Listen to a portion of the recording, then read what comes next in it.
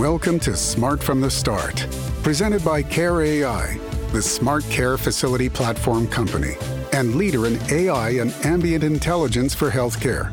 Join Steve Lieber, former CEO of HIMSS, as he interviews the brightest minds in the health provider space on truly transformative technologies that are modernizing healthcare.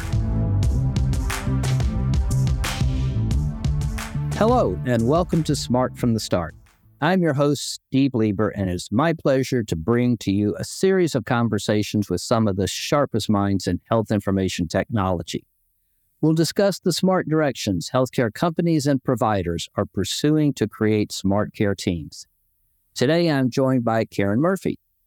At Geisinger, Karen is an executive vice president and serves as Chief Innovation and Digital Transformation Officer, as well as founding director of the Steele Institute for Healthcare Innovation. In these roles, she's developed Geisinger's Digital Transformation Office, which includes Geisinger's AI Lab. She's also the architect of the Intelligent Automation Hub, designed to optimize operations and produce significant cost savings.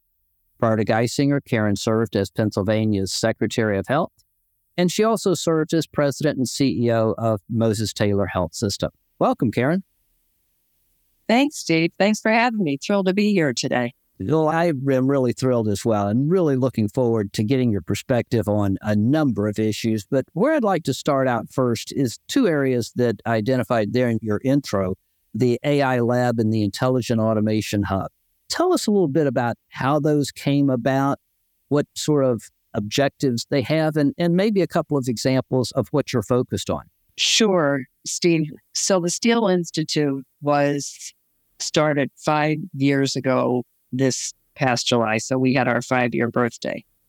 And the goal of the Steele Institute was really to produce transformation, innovation that had quantifiable outcomes and solved problems. That's a tall order. To be able, I always say this job was the hardest job I ever had in my career, and I had some tough ones. But the reason this job was difficult is because the healthcare delivery system is very complex. And it's easy to create a bunch of shiny new nickels that you say is innovation. But to move the needle on quality or cost in a meaningful way is really different. So I start out by saying that is as we built this innovation center, we were always going to solve problems. We were always going to do it in a fundamentally different way. And we were always going to have quantifiable outcomes. So about 5 years ago, AI really started to healthcare, and some companies were coming in offering us to work with them. And I say we started with 6 of us in a room to evaluate companies, understand what they were offering. We started out with a couple of pilot programs. One turned out to be one that is still active today. And that was Medialkite, a startup Israeli company who worked with us to develop an algo marker that identified patients who were at higher risk for colon cancer. So very successful. We've saved lives through that. But that started our evolution into AI. We started an AI lab within Geisinger. We have our own team that does 2 things, assesses AI opportunity, and then also develops AI applications. We're doing one of our own risk profile. So risk stratification of what patients are going to be admitted to the hospital or have frequent ED visits. That's one example. We have another cool program going on for lung nodules to be sure that we're picking up the lung nodules and have follow through. So we really are all in. Flash forward to this week, we had our AI committee, and there were 61 people at the meeting, 61 people on the committee, where we have some really high-level discussions about AI, where it could be helpful, where are the gaps. And then, of course, now with Gen AI, if you don't say ChatGPT 5 times a day, you're really not innovative. So we've developed a way to test in a safe way generative AI within the organization, put together a governance structure, And I think we'll be talking about generative AI really increasing the conversation in the very short term. Yep. Your examples are really striking in that you're very focused on clinical issues in terms of your examples anyway. And I'm going to contrast that with something that came out of Epic's UGM in August, where Judy announced that their focus is on, let me look at my notes here, in baskets, clinical notes, explaining medical bills, note summaries, coding, billing, more back office sort of things. Can you give us some insights in terms of where you're going, where they're going, where AI is going? And I would say to you, we're going in the very same direction because many of those things that you mentioned, they are going to be our early Gen AI projects. I think Gen AI is more appropriate for those types of, and I think it's those types of use cases, and I think it's going to save us tremendously over time. I mean, let's not get hyped up here. Like, it's going to take us time to develop. But I mean, the only thing you could do is stand still, and that's not acceptable. So it's tough. I don't say that it's a plug and play solution that we're going to be able to answer all of our problems. That's just not the case. But is it another tool in the toolbox to help us increase the quality of life for providers as well as help us be more efficient? Yep. You mentioned just a moment ago, standing still is not an option, obviously. So how are you feeling about the pace of change and the pace of innovation, pilots and full scale and scaling up and that sort of thing? How do you feel about that? How do you feel where you folks are situated as it relates to getting in there, identifying the problems and driving solutions on a scale? Well, Steve, you can probably imagine I never move fast enough. I mean, that's, but somebody once told me, I was speaking frustratedly about, we're just not moving fast enough. And my friend looked at me and said, if the world moved as fast as you wanted it to, I can't imagine what an awful place it would be. So I guess that tells you that I like to move fast. I think we're going into a phase of innovation that everybody realizes that 1 million pilots are not the way to go. That you can be a mile long and an inch deep and never really get anything that's meaningful. So what we have done is we have begun to not only look at the pilot phase, but we design the implementation at the same time as the pilot. So when we're designing the pilot, we're saying, okay, understanding we have to iterate, but here's where we're going to spread it, and here's how we're going to spread it. And I think we're going to see healthcare, because of all the pressures on healthcare, not only financial, workforce, aging population, there are a lot of pressures for us to get it right. So I think you're going to see faster moving industry. And I also think these tools that we're talking about in our toolbox, you brought up Intelligent Automation Hub. We started Intelligent Automation probably about 8 months before the pandemic. And what we do is build bots to really do low-level tasks so that we can actually maximize our human intelligence wherever possible. So it started out, and we thought that this is a perfect, to your point, back office kind of functions that would really be helpful. I can't even describe how excited everyone has been. Because, of course, during the pandemic, when we were getting 36,000 calls a day, we didn't have people to answer 36,000 calls. So we built a bot to do that.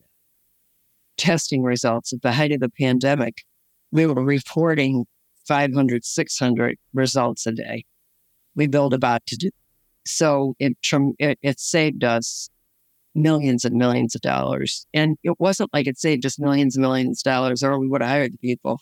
There were no people to hire. It was, we had to do it. So now, post-pandemic, we've set into a strategic plan where we're really trying to give workers relief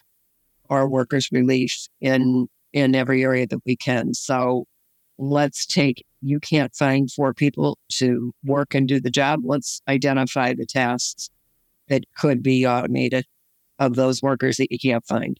Number two, where's the automation come in that can raise revenue? So can we do claims review more effectively so we can identify missing pieces, that missing information that would ordinarily be then kicked back to the revenue cycle department to be completed? Can we have a bot that's actually going to proofread that claim before it goes?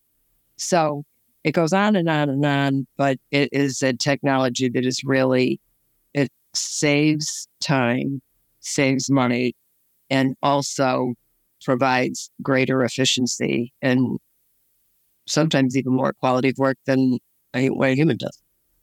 You mentioned the challenge both during the pandemic, and I think it continues today in terms of staffing, and really on a couple of levels. Availability is one, but also burnout and just fatigue and exhaustion. At times, we hear people raise concerns about, is our AI tools going to replace people?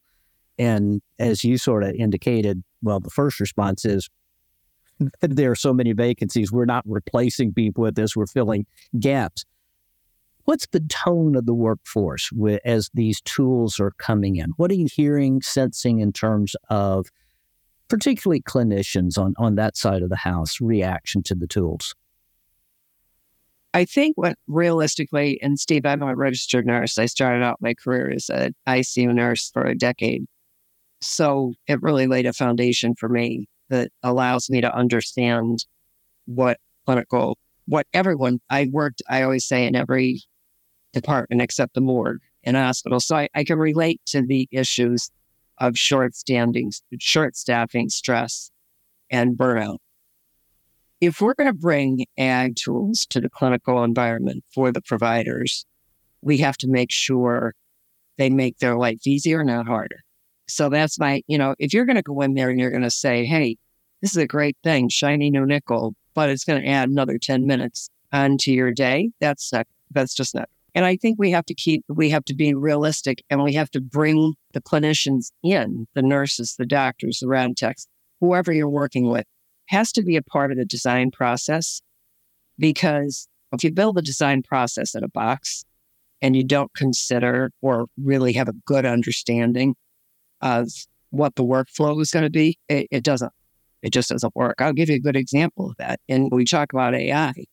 Well, a data scientist can build an algorithm that pretty much can produce all the data you want, depending on what the question is. And early on, and this was a great lesson, early on, we developed an algorithm that looked at prediabetes. It looked at the signals for prediabetes. And then, obviously, we looked at pre-diabetic care gaps.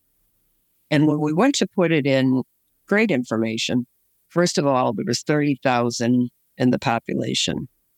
Second of all, when we went to put it in the workforce to say, hey, here's your 30,000 patients, every doctor, maybe 1,000.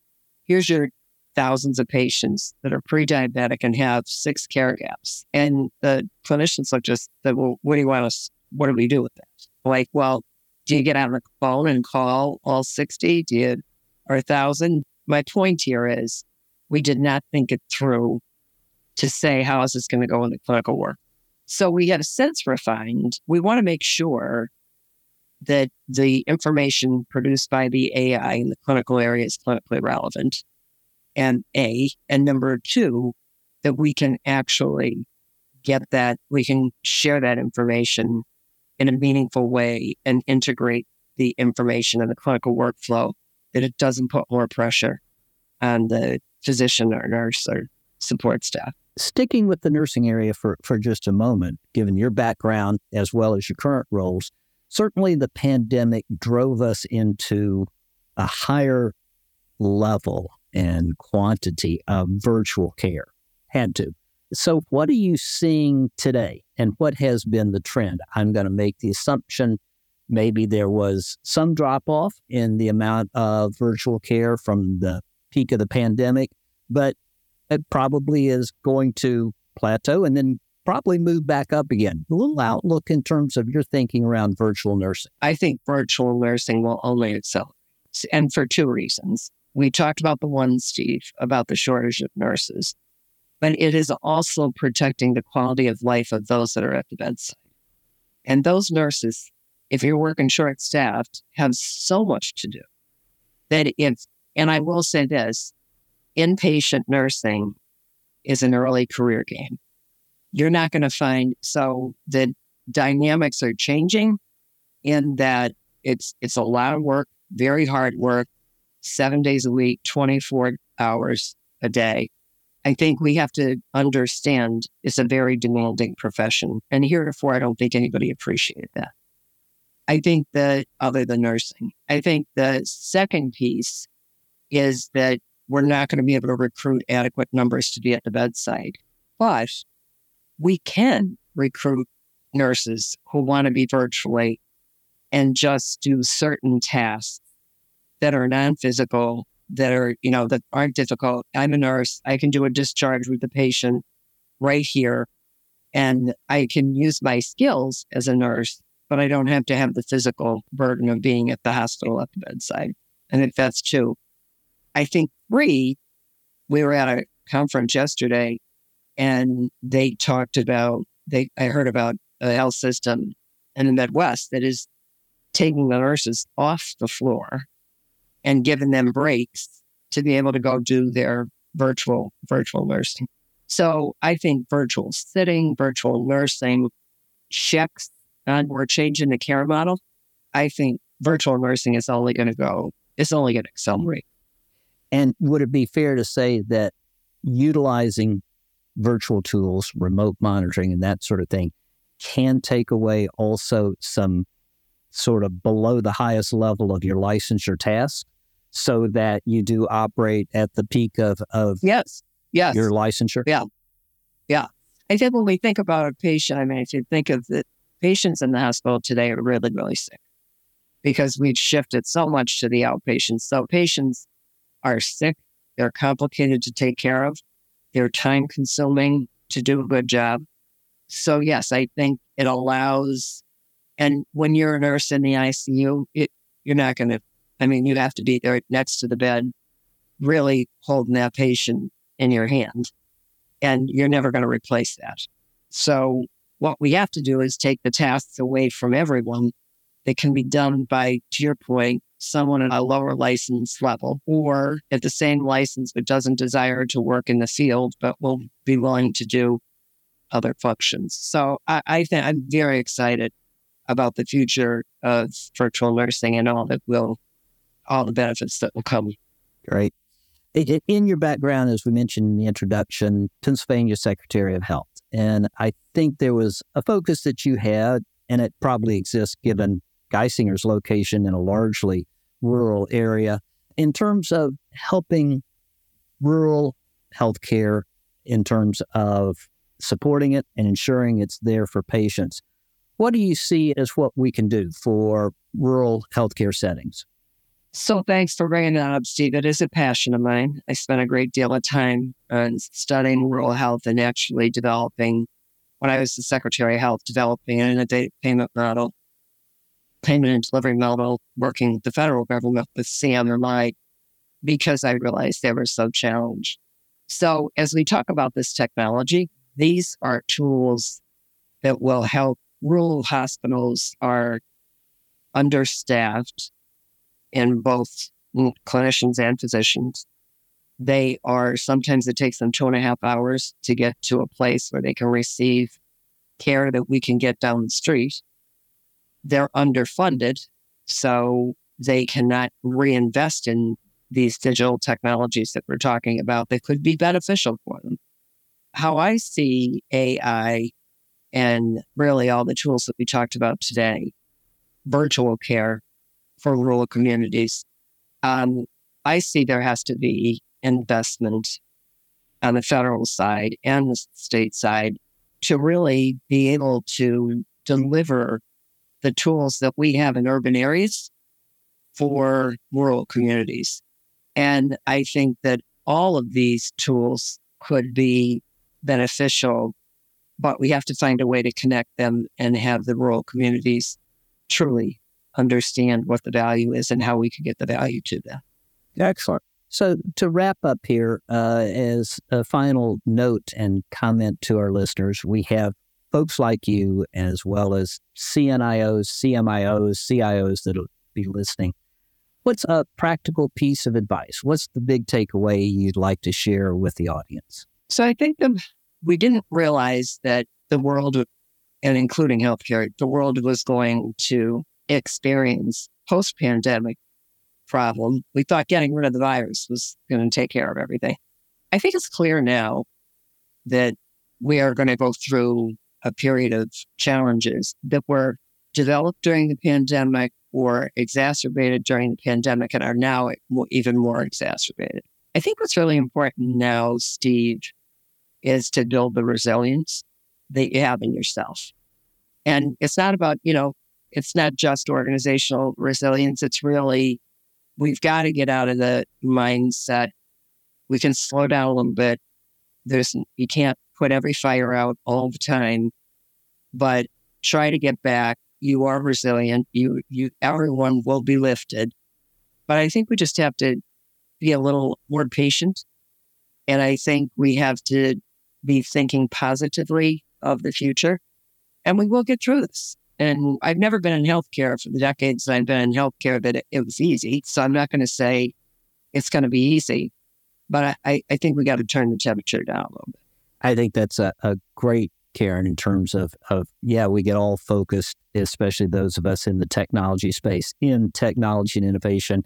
Let's not forget the people.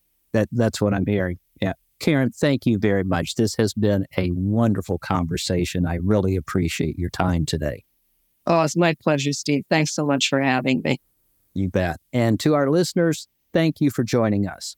I hope this series helps you make healthcare smarter and move at the speed of tech. Be well. Thanks for listening to Smart from the Start.